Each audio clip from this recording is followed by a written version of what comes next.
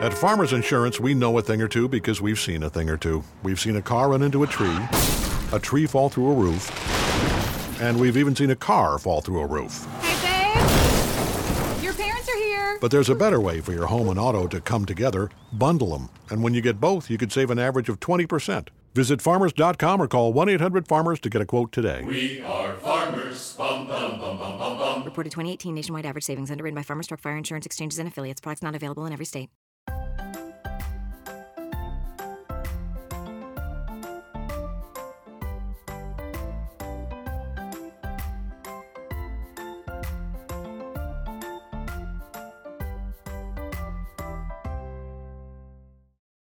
Hello, and welcome back to Glee on the Rocks. I am Av.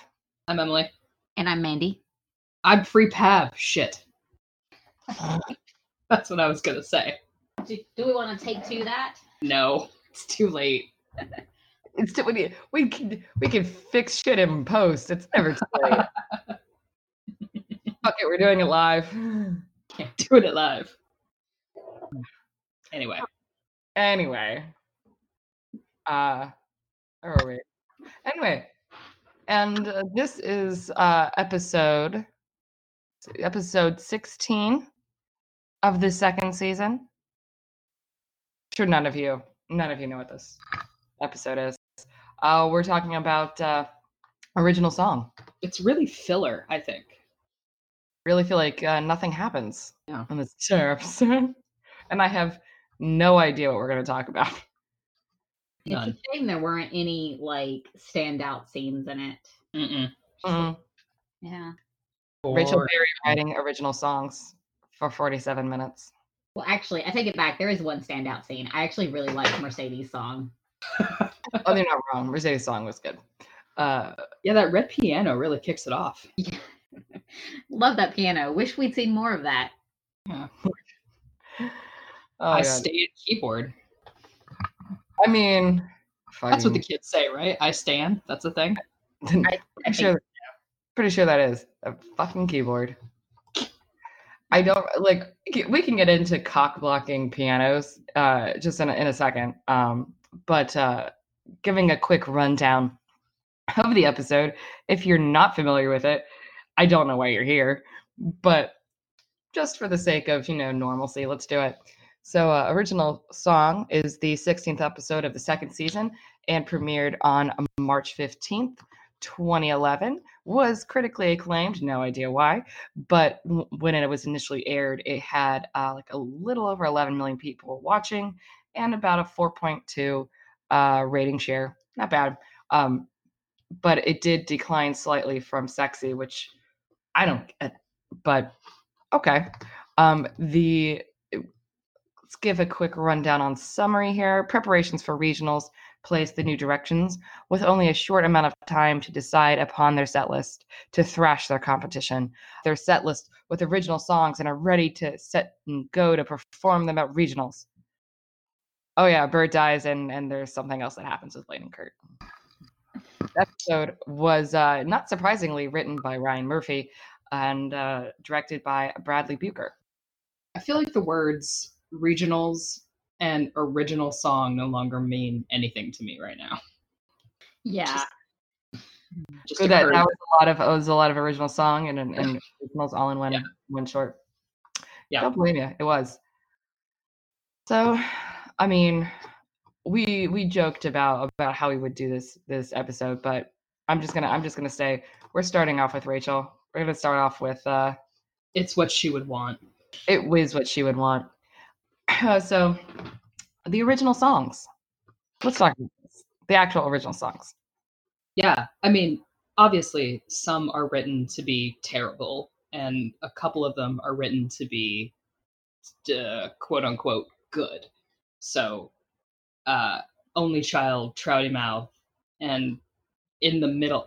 So they go in ascending order from bad to questionable. Is Only Child, Trouty Mouth, Big Ass Heart, Hell to the No, and Get It Right. Am I wrong, or is that just me? Loser Like Me. Right, Loser Like Me at the very top of the less bad. I actually like Loser Like Me. I'm not gonna. I didn't hear that, but yes. I like Loser Like Me as far as I can like any of the original songs. Like Mhm. it's fine.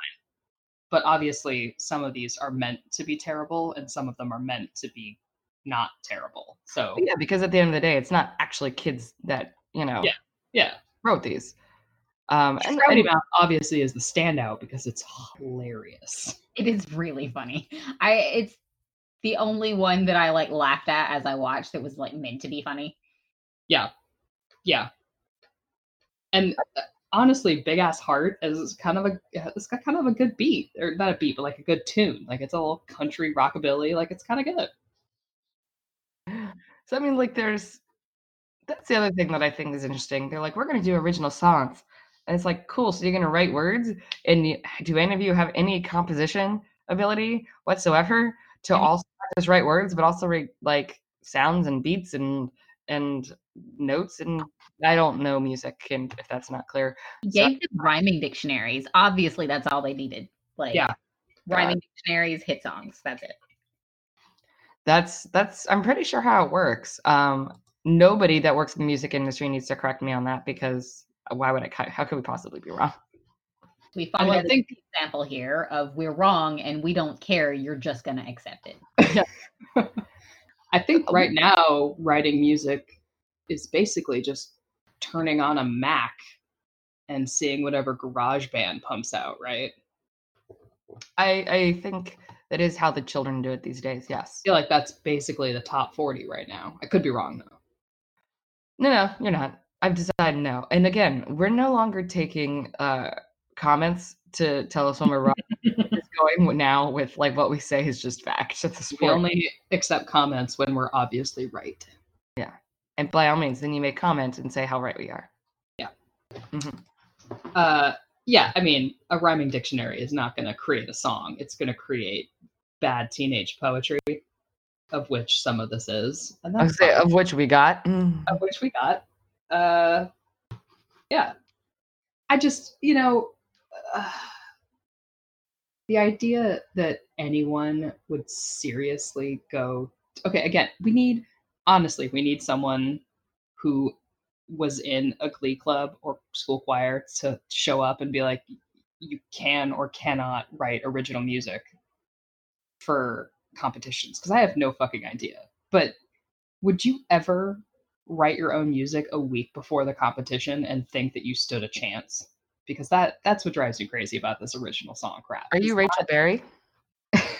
Like, it's not that they're doing it, it's that they're doing it a week before and thinking, and one, that they win with like, and they also win because Candle sucks and the others sing about Jesus to try and win. So the competition. But yeah, it's I mean, I feel like it's very appropriate for Rachel Berry, or like her hubris to just be like, you know what? I think I can totally write a song a week before competition and it be an amazing hit song. And granted, she has some frustrations because she's like, I have no inspiration for how to write a song. In which case, it's like, then why did you want to do this? Yeah.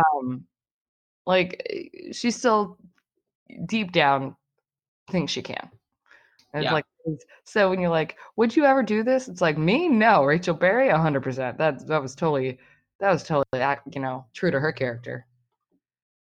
Yeah, and everyone else in the Glee Club is like, yeah, we're totally going to put our own high school careers on the line for this, because the one song that we've been rehearsing is no longer allowed because we didn't plan any backups. And all our little singing eggs in one basket. Because Shu's a dick. And he can't just, hey, let's have some backup material.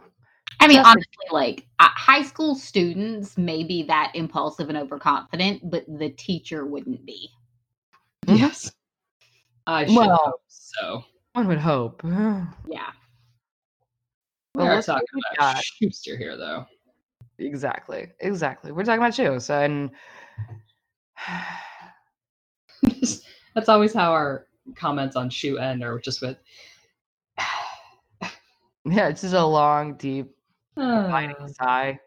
Yeah. It's just like, why do you do the things that you do?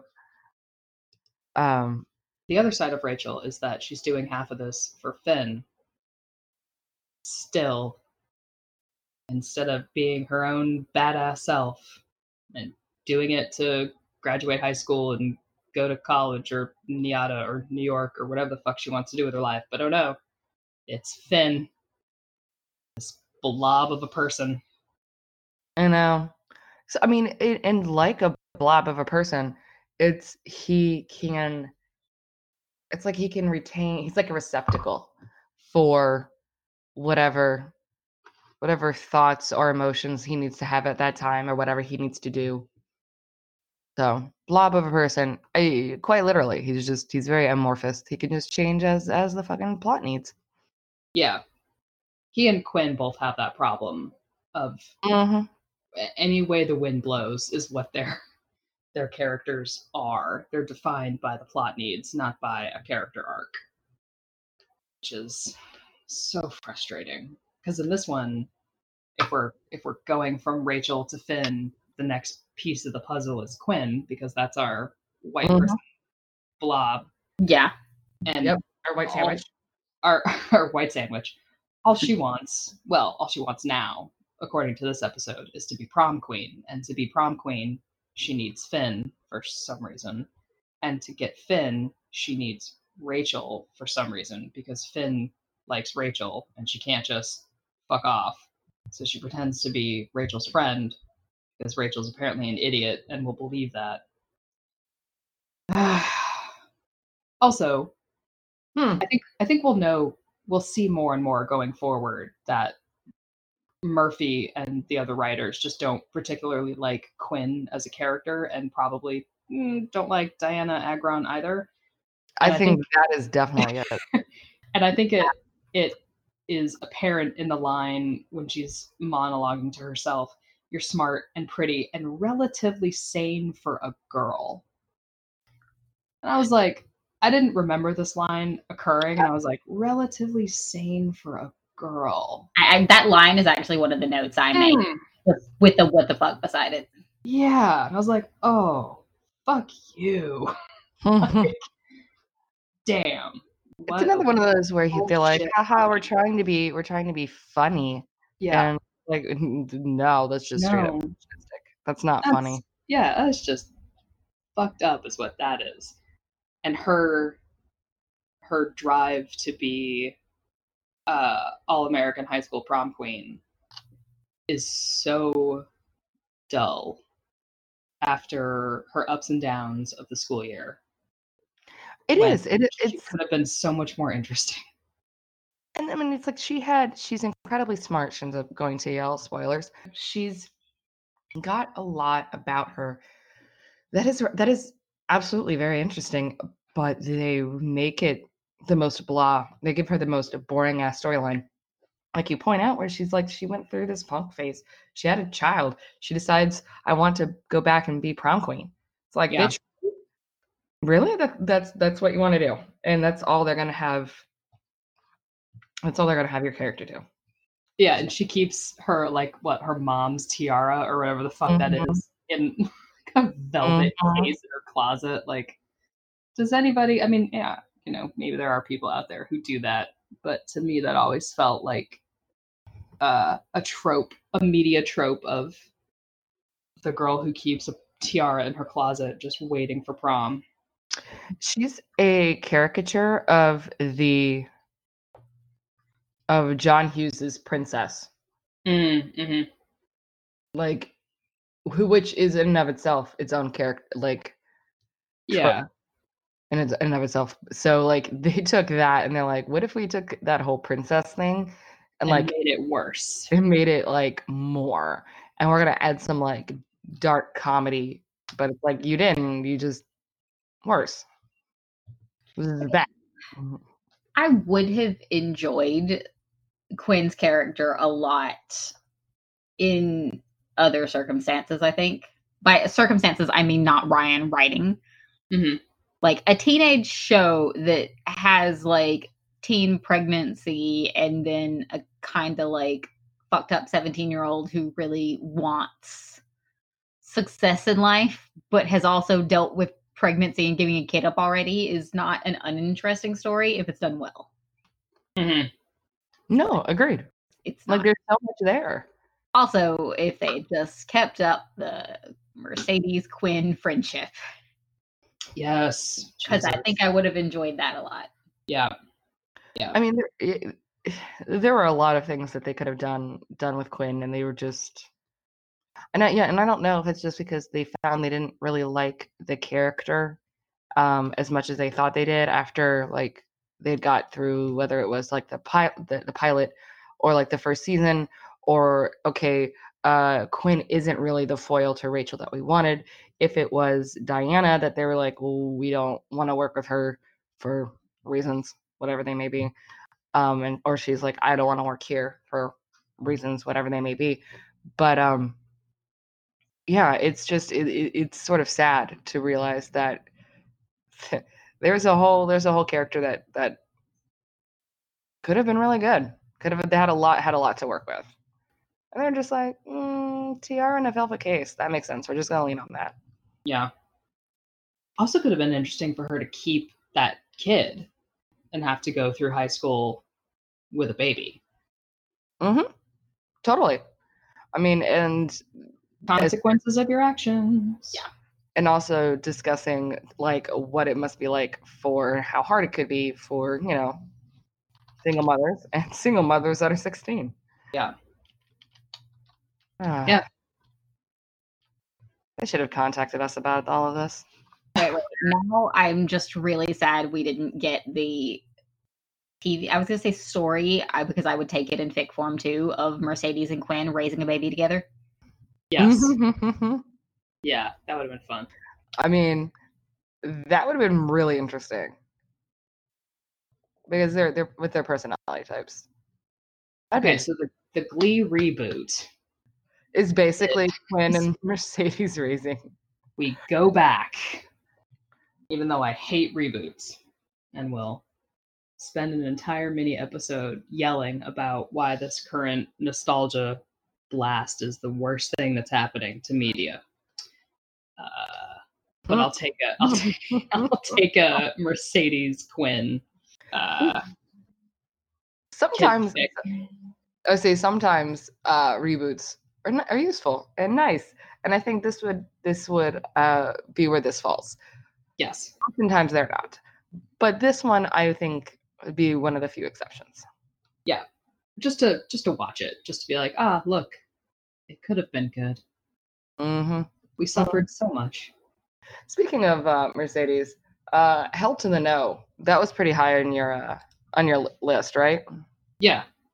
Well, because it comes in the, where does it fall? It comes kind of in the middle. It's after Big Ass Heart, so it, it's after. Yeah. Naturally, it's after that one. That makes sense. It's good. It's fun. It's more of a complete song. The lyrics are, but it's fun. It's fun. Well, and then one of the notes I have here is Schuster is saying, all good songs come from a point of personal pain. I'm like, do they though? Because I have a lot of songs that I like that are not necessarily always about personal pain. Some are. I think it's more just like you have some songs that are about personal experience, which doesn't necessarily mean pain. And I just feel like that's strange the way he says that. But then again, it's just very strange. Life is pain. Highness, anybody who tells you differently is lying to you or selling something. Exactly. Yeah, I mean, her song is much more like everyday insults, microaggressions, which is kind of nice that it's not so huge.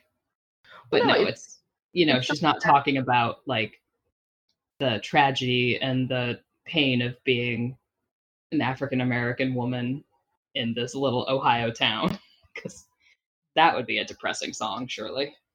Yeah, I mean, it would be a very appropriate, accurate. There's a lot there for her to sing personal pain from. And I also sort of feel like maybe she doesn't want to sing about personal pain. Maybe she's like, I deal with that in regular everyday life. I want to sing a song about like something else. Or even if she was just like, I want to sing a happy song. Be like, anyway. Basically, anytime Stu says anything, I just get angry and make a note of it. Yeah, have it later. Is So, it just that's a what flow chart? Yes. Is Shu on screen? Yes. It's just Did he hash say marks. something? Yes. You know, on Should we- like it's a Do we need to complain about it? Yes. it's like a school notebook of hash marks that looks like something from the movie Seven, where when someone discovers this, like 30 years from now, they're just gonna think you're What? psychotic. Why is fuck Shu like scratched into the wall? God, what happened? What happened here? What dark yeah. deeds occurred here? Like, there is not enough sage in the world to To cleanse this room. cleanse this room. This house is clean. That was creepy. All right. All right, so then we've got. I don't know what else really happened this episode. Nothing. Well, they went to the regionals and they won. And then they go on to finals? Is it final? What is it called? Nationals. Nationals, sorry. I couldn't think of it. Finals only semis. The Grand Slam tournament, the Super Bowl. Yes, they're going to the Super Bowl now. They're going to the World Cup. Honestly, Singing. Eurovision. Actually, that's not even much more. The Eurovision of mouth sounds. but also, Eurovision feels like a large Glee Club presentation. Yeah, as soon as I said that, I was like, that's not actually that off base. No, it's not. It's not that wrong. Honestly, this explains so much. If we could just like explaining, think Eurovision, think a large Glee Club presentation, but all of the schools are countries. Back to Glee. I guess a bird dies. It's like the beginning of an old poem, like a bird dies, a boy sits, bedazzled. Pavarotti, Finding Freedom. My God. But also Okay, things happen before this. There is lead up. To Okay. The bird, to the Yes. bird. Yes. I feel like we need to set the stage to such an auspicious, That's fair. momentous, important, tangential. I don't know. It's running out of words. Hit us with the scene setting. Well, the scene setting is that Blaine opens the episode by making a fucking mess of Dalton. Yes. That was painful to watch. I'm like, who was cleaning that up? You didn't go back in the room. You didn't clean that up. Every time I watch that scene, which used to be a lot more than it is now, let's not pretend, but like just throwing somebody's paperwork. It's probably not even his homework. It's somebody's paperwork. Some freshman probably. Just because he's 17. All over the fucking floor. Singing something.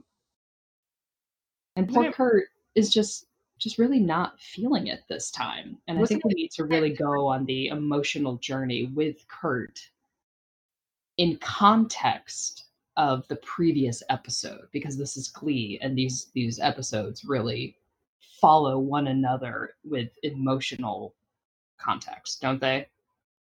Always. One episode really breeds off the next. I mean, that's how they work, is that, you have to have seen the previous episode to understand the emotional through line character, because if you don't, you're going to have, it's like, well, that obviously built on top of each other. That's always, it's very Glee. Yes. So Kurt is reeling from his very awkward conversation with his dad, and also with Blaine, who seems to have forgotten that he told Bert that he wants to have sex with his kid. Isn't that what happened? I have no arguments there. I feel like that's what happened in the last episode. I mean, I wasn't here to talk about it, but I feel like that's what happened. Do you need a moment to? No, it's fine. I've fine. said my piece. Okay. Just putting it into context of what happened in the previous episode, and now we're back to this one where apparently none of that is going to be talked about. So Kurt is not happy about all of Blaine's solos, which to his credit are pretty fucking numerous, especially when the Warblers are supposed to be a group and not. They're not big on the actual ensemble. It really is Blaine and the Pips. It really is Blaine and the Pips, and that sucks. And he at least Kurt is willing to say it out loud, because I would just stew in my own hatred forever and never say anything. So I guess props to Kurt for speaking up. Yeah. Yeah. So then, like, I like his season 2 confidence a little bit better than how it exhibited itself in season 1. Yes. I felt like in season 1 he wasn't confident. It's almost like fake it to make it kind of confident. So it occasionally came out as being a dick.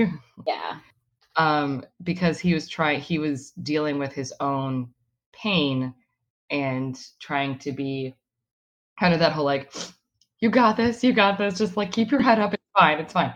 And sometimes that came out like lashing out. And now I think he's starting to feel actually confident, which ends up being calling shit out when it's just like, hey, I'm basically replacing one Rachel for a different Rachel. And it's like, you're not a group like thing, even though maybe you think that, Blaine, because like you're the one leading everybody, but yeah. And we'll get there. So I guess we're going chronologically. Pavarotti dies. Sweet bird. That bothers me too. What kind of bird is Pavarotti?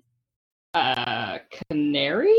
Canaries live for like a decade. Pavarotti only lived a year. What the fuck did you do to that bird, Kurt? Pavarotti died so Klaine could live. I mean, like that bothered me back at the time I first watched the episode. Yeah. I was like, this bird should not have had a 1-year lifespan. We don't actually know that he was only a year old because they showed the gravestone. Yes, but we don't know that that's accurate. That's just what Kurt put down because that's how long he had him. Okay. It's tradition didn't they say like it's tradition to pass the bird around to the new person? So maybe he had been passed around. That sounds gross. Maybe he had been other people's birds. I'm just trying to make this better. Okay, yeah. I was to say, not that Kurt is a bird murderer. Yeah, I see the reach you're making. I will allow it. More at 11. But I'm still going to say Kurt should probably not own birds. No, he really shouldn't. He shouldn't. Like, was that bird getting food? Was that cage looked awfully small. Like, was there airflow under that Burberry-esque cover, or? Yeah. Did he let him out at night and he got eaten by? Like, I don't know what was happening there. Was there no sunlight in the basement room at Bert Hummel's house? I don't know. Oh my god. What if? No, never mind. I'm just. What if Kurt was gonna go all Cruella de Vil so that he could have like a jacket made of canary? No, but oh god, that's a step worse than what I was imagining. It just got dark. I'm sorry. I'm sorry. I don't actually mean that. I know you wouldn't do that. You're a lovely, gentle soul, but in my mind, that clearly popped up. Free Pav. Yeah, literally, free him, please. Yeah. Waited. So, Pav goes off to the great coal mine in the sky, and very dramatically, Kurt bursts into the Warbler Council in full Victorian mourning, which is fantastic. and sings Blackbird because, got that Beatles catalog. You might as well use it. If you've got it, use it. For me, I would just like to give it up for Darren Criss's face journey. It was an impressive face journey. I don't know what the scene directions really were. I don't know what the director's directions really were. I don't know what the takes really were, because we're never gonna fucking know. But we've seen the scene, we've seen the GIFs, we've seen the GIFs of the GIFs, we've seen the super slow-mo and when Tumblr went from like the 250 size GIFs to the 500 size GIFs, and we were all like, oh shit, we have to redo them all over again. And then we saw how big they, like, we've seen this in every possible iteration. I don't have to explain his face in this scene, do we? No, we do not. So, yes, this is the moment when Blaine realizes that he has capital F feelings for Kurt. Now, why it happens here, I don't know. It's never really made sense to me why watching this kid sing a song about a dead bird does it. But I think it's in part because the writers were like, we need to hurry this up because everybody likes this couple, and TikTok, it's time. And this was the only way to do it. But I accept it. I take it and I accept it. I like the whole fandom explanation of like Blaine just has a thing for birds. we can't go there with Blaine and birds. That's not right. But that's just gonna have to be an episode that Patreon will get. But there's a lot, and I'm amused unendingly that that's basically what fandom decided. You know what makes sense? Blaine has a turn on about birds. It's like Blaine likes birds. I don't know. How did you feel about the scene?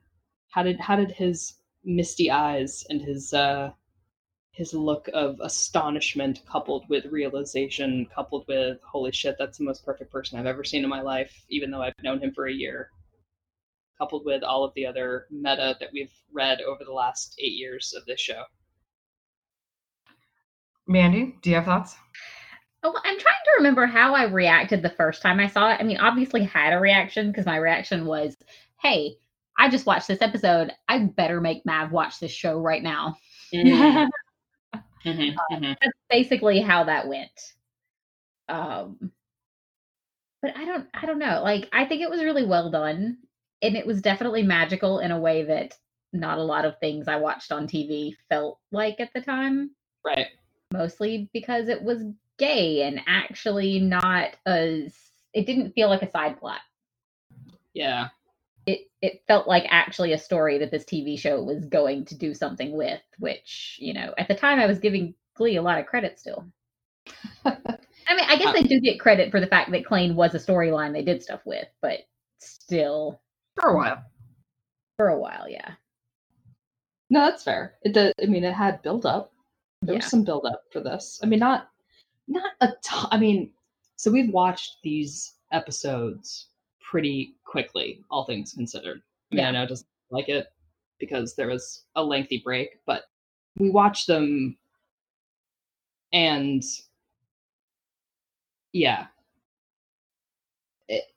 they don't have a long, how to put this, because we don't see their day-to-day lives at Dalton and like doing homework and doing extracurricular activities not described in NC-17 fic and like just day-to-day things, and we don't see them in a Glee club just hanging out in the background. You don't really actually get much of a lead up to them entering a relationship, and that's going to be a problem later if you actually don't see them dating that much. Yeah.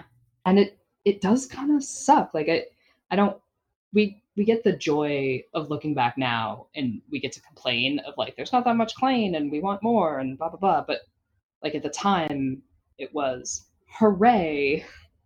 There's a positive gay couple on screen, and it's wonderful, and they're dating and they're happy. Asterisks for now, and it's lovely. But if you really look at the time spent, there's not a ton of lead up to this moment of realization. You don't get the like longing between them. Yeah, we really don't. Yeah. You don't see them together outside of these like Warbler councils. And that was something I missed all over again this time. Of seeing Blaine in this moment, it was like, oh, I would have liked to have seen a longer streak of him realizing things of like That would have been nice. Yeah, of who Kurt is and isn't and all that kind and I can't believe I'm saying this, in defense of the show. No. Deep breathing. We don't really get that for other couples either. I know, but this is the one I like. I get it. Honestly, That's what? What? You liked this couple? This is the only thing I care about. No, it's like it's a continual problem for the show, which is they'll show potentially some lead up in the sense of that like will they won't they for a little bit, even though it's not really will they won't they, because and then it's relationship, and then we're basically doing a high school walk and talk, and then it's cut to drama, cut to whatever, but you don't really see like what do Finn and Rachel do on their dates. Yeah, that's true. What do they talk about? What do they talk about? What does songs? Yeah, what does Quinn talk about with Finn? So it's just a unfortunate problem of the show, is just that they have this obsession with putting all of their characters in romantic relationships and absolutely no idea how to write one. Yeah. So, you're not. I also have that whole side rant for like, if you put like if your only means for drama is putting somebody in and out of taking somebody in and out of a relationship, like you're unplugging from something from a wall socket. Anyway, I would have I say all this to say I agree. I would have enjoyed being able to see more from the beginning relationship. More. It's it's that early days stuff that's so fun to watch with two actors that do it well. Yeah. Because we have the foresight or the hindsight, both hindsight, whatever, of knowing we have sight. Well, I don't know. Our glasses are all pretty thick. Let's be honest. That's we shit, Captain. Are some pretty big ass nerds here. I'm blind. Of knowing what becomes of their relationship in terms of screen time and dialogue and what you actually see of it. So it's you think, oh, this is great, we're going to get so much more, and then we don't.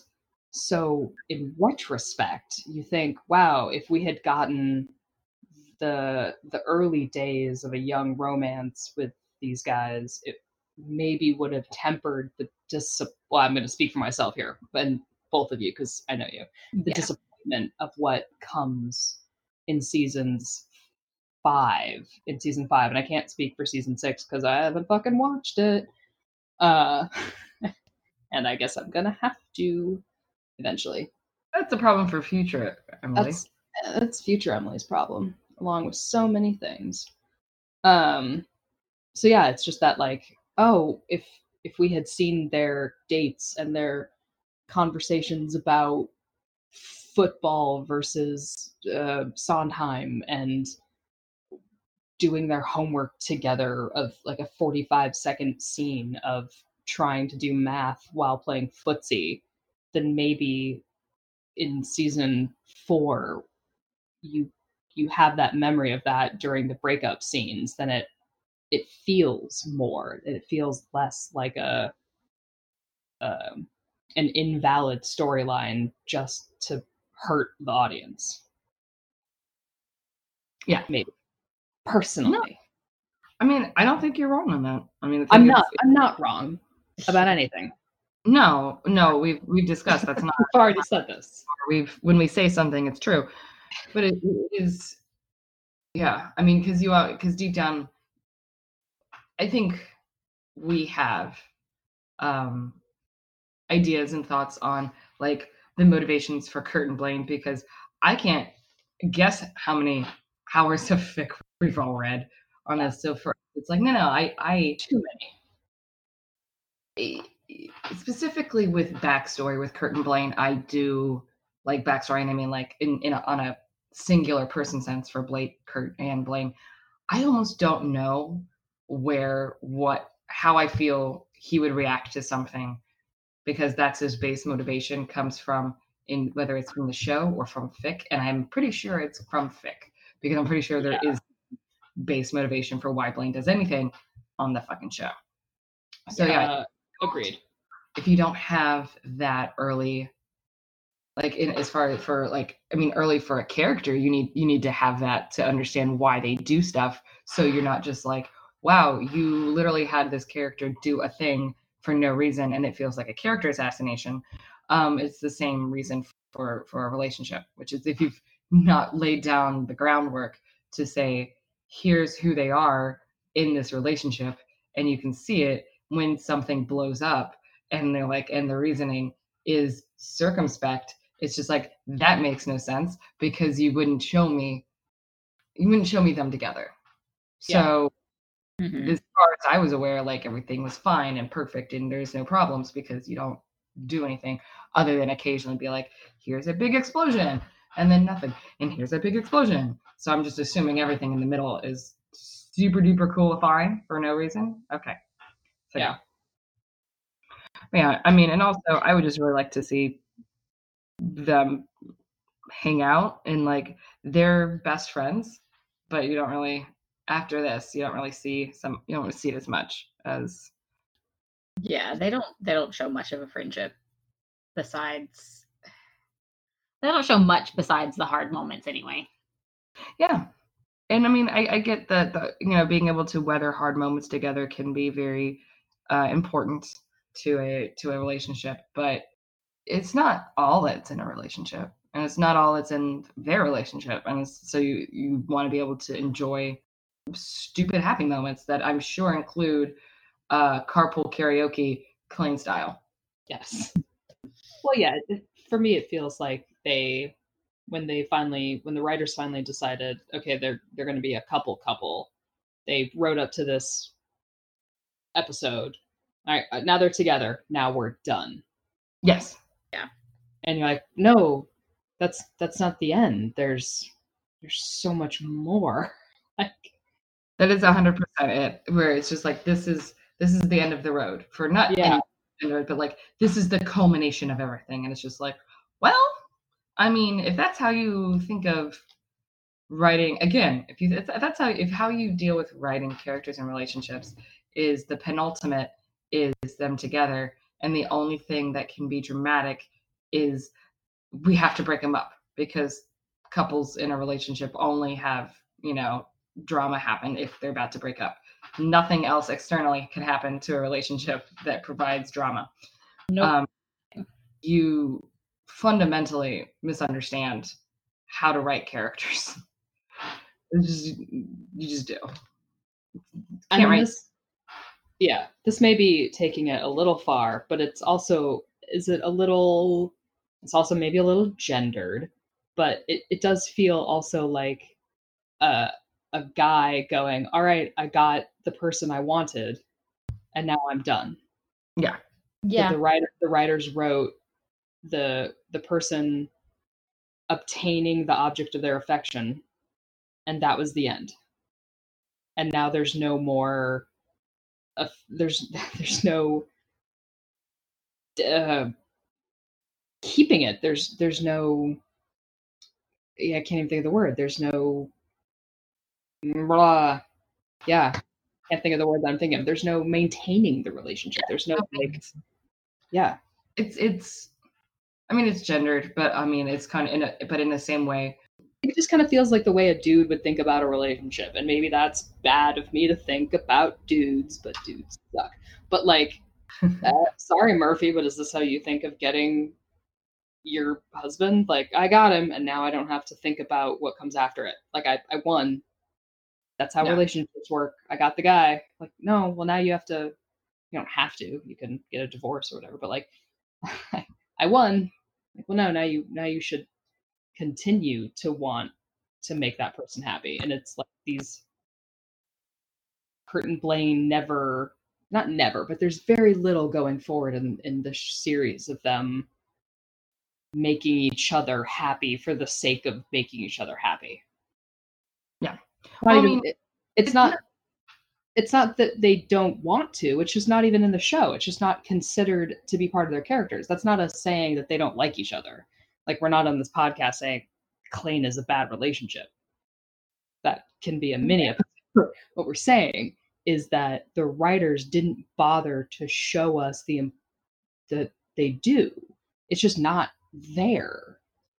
They just don't bother to show us the behind the scenes of their relationship. So we're not saying that they don't like each other. We're saying you never get to see the nice little, I brought you flowers because I walked past a bodega, or I mean, they're 16. They wouldn't fucking do that shit anyway. But you know what I mean? Like, the little things. Yeah. You don't see the little things that make up a relationship. Yeah. What you see is the chase. There's the culmination, and then everything, and then there's nothing except for when there's an explosion. So small domestic minutia, which again, they're 16, so keep grains of salt for domesticity at this point. Right. So the domesticity is like doing their homework, but even that would have been fucking nice to see. Or even just like a cutaway shot, instead of having some of their conversation, like have some of their conversations at Dalton in like one of the in their room, working on homework together, kind of like laying on the bed. They did some establishing things in the beginning with their relationship, with with kind of setting up how they're good friends, but they neglect once it's like, aha, the prey was caught, done, established relationship. It's like, well, relationships are fluid, and relationships move, and relationships require work and constant maintenance, and it's not what we get. And so as a viewer, I don't have that insight because you're not giving. And frankly, I think we all just really want to watch Kurt and Blaine hang out together. Yes, that's all we're saying. That's all we want. No, that's basically the through line here. Show us more of them as actual people. Yeah. It's the gif of Thor smashing the mug, just screaming out more. Well, I mean, there's a whole fic subculture for just like fluff fics. Yeah, the in between. Yeah, exactly. The in between moments, because that's something we're not getting. So it's almost like that was a necessity for people to understand fellow people, and you're not providing it. So therefore, we have to go and make it ourselves. I have said before on this podcast, and I'll continue to say it. A really, really, really well written show probably does not have a lot of fic. I'm not saying it doesn't have it, because let's be honest, there is still Good Omens fic. So I was just literally thinking, like, how much Good Omens fic have I written? But it's not sad. It's all like, it's all post show of like, and now they live happily ever after, fucking in a cottage. It's not things, just inspired by things. Yeah. It's not fix it fic. it's not even like, I mean, you can, there's definitely stuff that's, I'm using this because that's what I've been reading recently. It's like, there's definitely stuff that is set within the length of the show and or book, but a lot of it tends to be inspired by, takes off of, AUs. So I'm not fit. It is not fake if it's a good written show. I'm just saying It's the volume. I know, but I get what you mean. And it's very different. Yeah. Because when something is really well written, especially when it comes to characters, you don't need to supplement with outside material because you have the show. The show provides the domesticity, the fluff moments. It provides everything you need to understand this character and this relationship. And while some people are always going to want to explore that further, that totally makes sense. It's not a necessity to make sense of the show and or provide something that you're missing necessarily, or to make the characters more likable. Yeah. Or so it's more, yeah, pretty much. So, oh my God, this was a very, very in-depth, nuanced conversation on this. High fives all around, guys. Listen, I just really like Clay.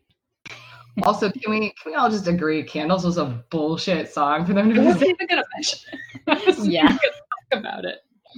I mean, we don't have to talk about it much, but just like, what were you thinking? I mean, the Raise Your Glass, I get, that's just cute. Why you thought those two songs went together, you deserve to lose for that reason. Also, you basically have an adorable couple who is being adorable, and you're gonna have them sing a breakup song. Yeah, I mean, they made it sound pretty. Like their voices sound good together, but that's about as far as you can't blame it. I mean, well, Darren and Chris's voices sound. Chris and Darren, you have to say it that way. Sound amazing. You can't say Darren and Chris. It has to be Chris and Darren. Doesn't work you that do way. exactly, because otherwise it just doesn't sound right. It sounds like you're talking about one person. Yeah, it feels like a song that Murphy was like, oh, it has the word solo in it, and this was a storyline about Kurt getting a solo in a thing. Let's use it. Like, no, that's not how it works. Yeah, no, it's not. It's not. So, so not surprisingly, this was the fan voted all-time favorite episode according to Glee's final countdown. Hell yeah, it was. And I don't think that surprises anybody here. I just felt I'd share. So of the songs, what is everybody's favorite? Candles. Fuck off. I like Raise Your Glass. Raise Your Glass is good. I like Raise Your Glass. I also Loser Like Me because it's fun. Yeah, it's actually not a bad song. Yeah. I get torn between Blackbird because I do actually, I mean, I really appreciate Chris singing Beatles songs. Yes, it's true. I think he does a fabulous job singing Beatles songs. And that one, even though it was about a bird, it was poignant. His voice has an incredibly angelic quality to it. But also, I kind of liked Misery. In the sense that it was just sort of a ridiculous song, especially in the show, where they're just like throwing like you said, throwing this kid's homework around, run around the school. Blaine thinks he's top man on campus. It's like, you're a dick. This entire song is basically a bunch of children enabling you to be a dick, and I'm amused by it. Those papers were actually like their field trip permission slips. And also, where are the teachers? They're cleaning up after Blaine throwing all their papers around. Sounds about right. Do we have any notes for as far as the favorite line? I mean, really? Are you asking? Look, I'm asking for posterity. So please don't lie. Can't even say it. Okay. We should probably... No, just kidding. I thought we were. I thought we were. Because no one's ever put, "Oh, there you are. I've been looking for you forever" on a gift set. Oh, there you are. I've been looking for you forever. I know. No, never. That's Never. not something and we've overused as a fandom at all. And this duet would be an excuse to spend more time with you. Well, I don't think he said it in that way. Although maybe he did. That's how I heard it. Fair enough. Just me. Do we have anything for the Kevin scale? A fat 0. He's got, it's like you have credit on the episode. That's all I got for you, my man. I vote for this episode only. We change the Kevin scale to the cock blocking piano scale and give it a 10. All right. Cock blocking piano scale it is. Do I need to ask what the Plaindex number is? It gets a 9 point. It just gets a 9 because there's no boning, and they don't say "I love you." I would agree with a 9, though. My reason for taking a point off is mistreatment of the bird. That's fair. Fair enough. Yeah, I feel knowing how things go, there's definitely I definitely would agree with a 9 because there are other episodes and moments where I'm like, that's like a 40. So let's give this a 9 out of 10. Yeah, because there's one more episode where we're probably going to give it a 10, right? I think so. There's a couple that I'm thinking of. Granted, I'm thinking of more of scenes than necessarily full episodes. Right. I'm like, that y'all just had straight up heavy makeout session on a couch. So like that gets it. This gets the 9 for sentimentality. Well, yes, but I was about to say Darren, but it's Blaine. Just face journey. Right, for his face journey, and then for Chris/Kurt. Well, I gotta give it to Chris, for his pink ears and his blushing. Yes, It was so that really His- sells It totally sold the dude I've been crushing on kissed me for the first time, and this is going to be my official first kiss. it. Yeah, and the Sense and Sensibility hand. Yeah. Yeah. Or the Pride and Prejudice. The Pride and Prejudice, the Matthew McFadden hand. Matthew McFadden hand. Yeah. All right, so is there anything else that we need to mention about this episode? That the next one sucks. yeah. The next one, we're just going to talk about this episode again. Yeah, basically. Night of Neglect sucks, except for the part that they're dating and holding hands, and then Santana's favorite line, and I'm not gonna go into it because we can go into it. But basically, we're just gonna do this episode again. So okay, well, if that's all of it, then I have to say that's what you missed on Claim.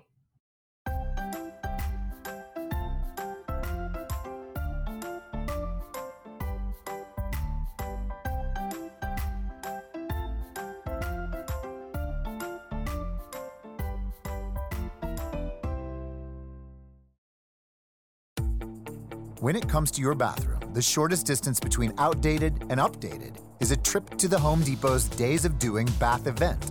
Like vanities up to 40% off, faucets from only $49, plus a wide selection of online bath products. Can't make the trip? We can deliver. It's a good time to be a doer and a saver. Now at the Home Depot, how doers get more done. Limited time only. Event end dates vary by store. See store for details. At Farmers Insurance, we know a thing or two because we've seen a thing or two. And we know that it can get a little weird when things just don't work together. That's why Farmers lets you bundle your home and auto insurance together. And doesn't that sound nice? Bundle with Farmers today and you could save an average of 20%, too. Talk about music to your ears. Visit farmers.com or call 1-800-FARMERS to get a quote today. We are farmers. Bum, bum, bum, bum, bum, bum. Reported 2018 nationwide average savings underwritten by Farmers Truck Fire Insurance Exchanges and Affiliates. Products not available in every state.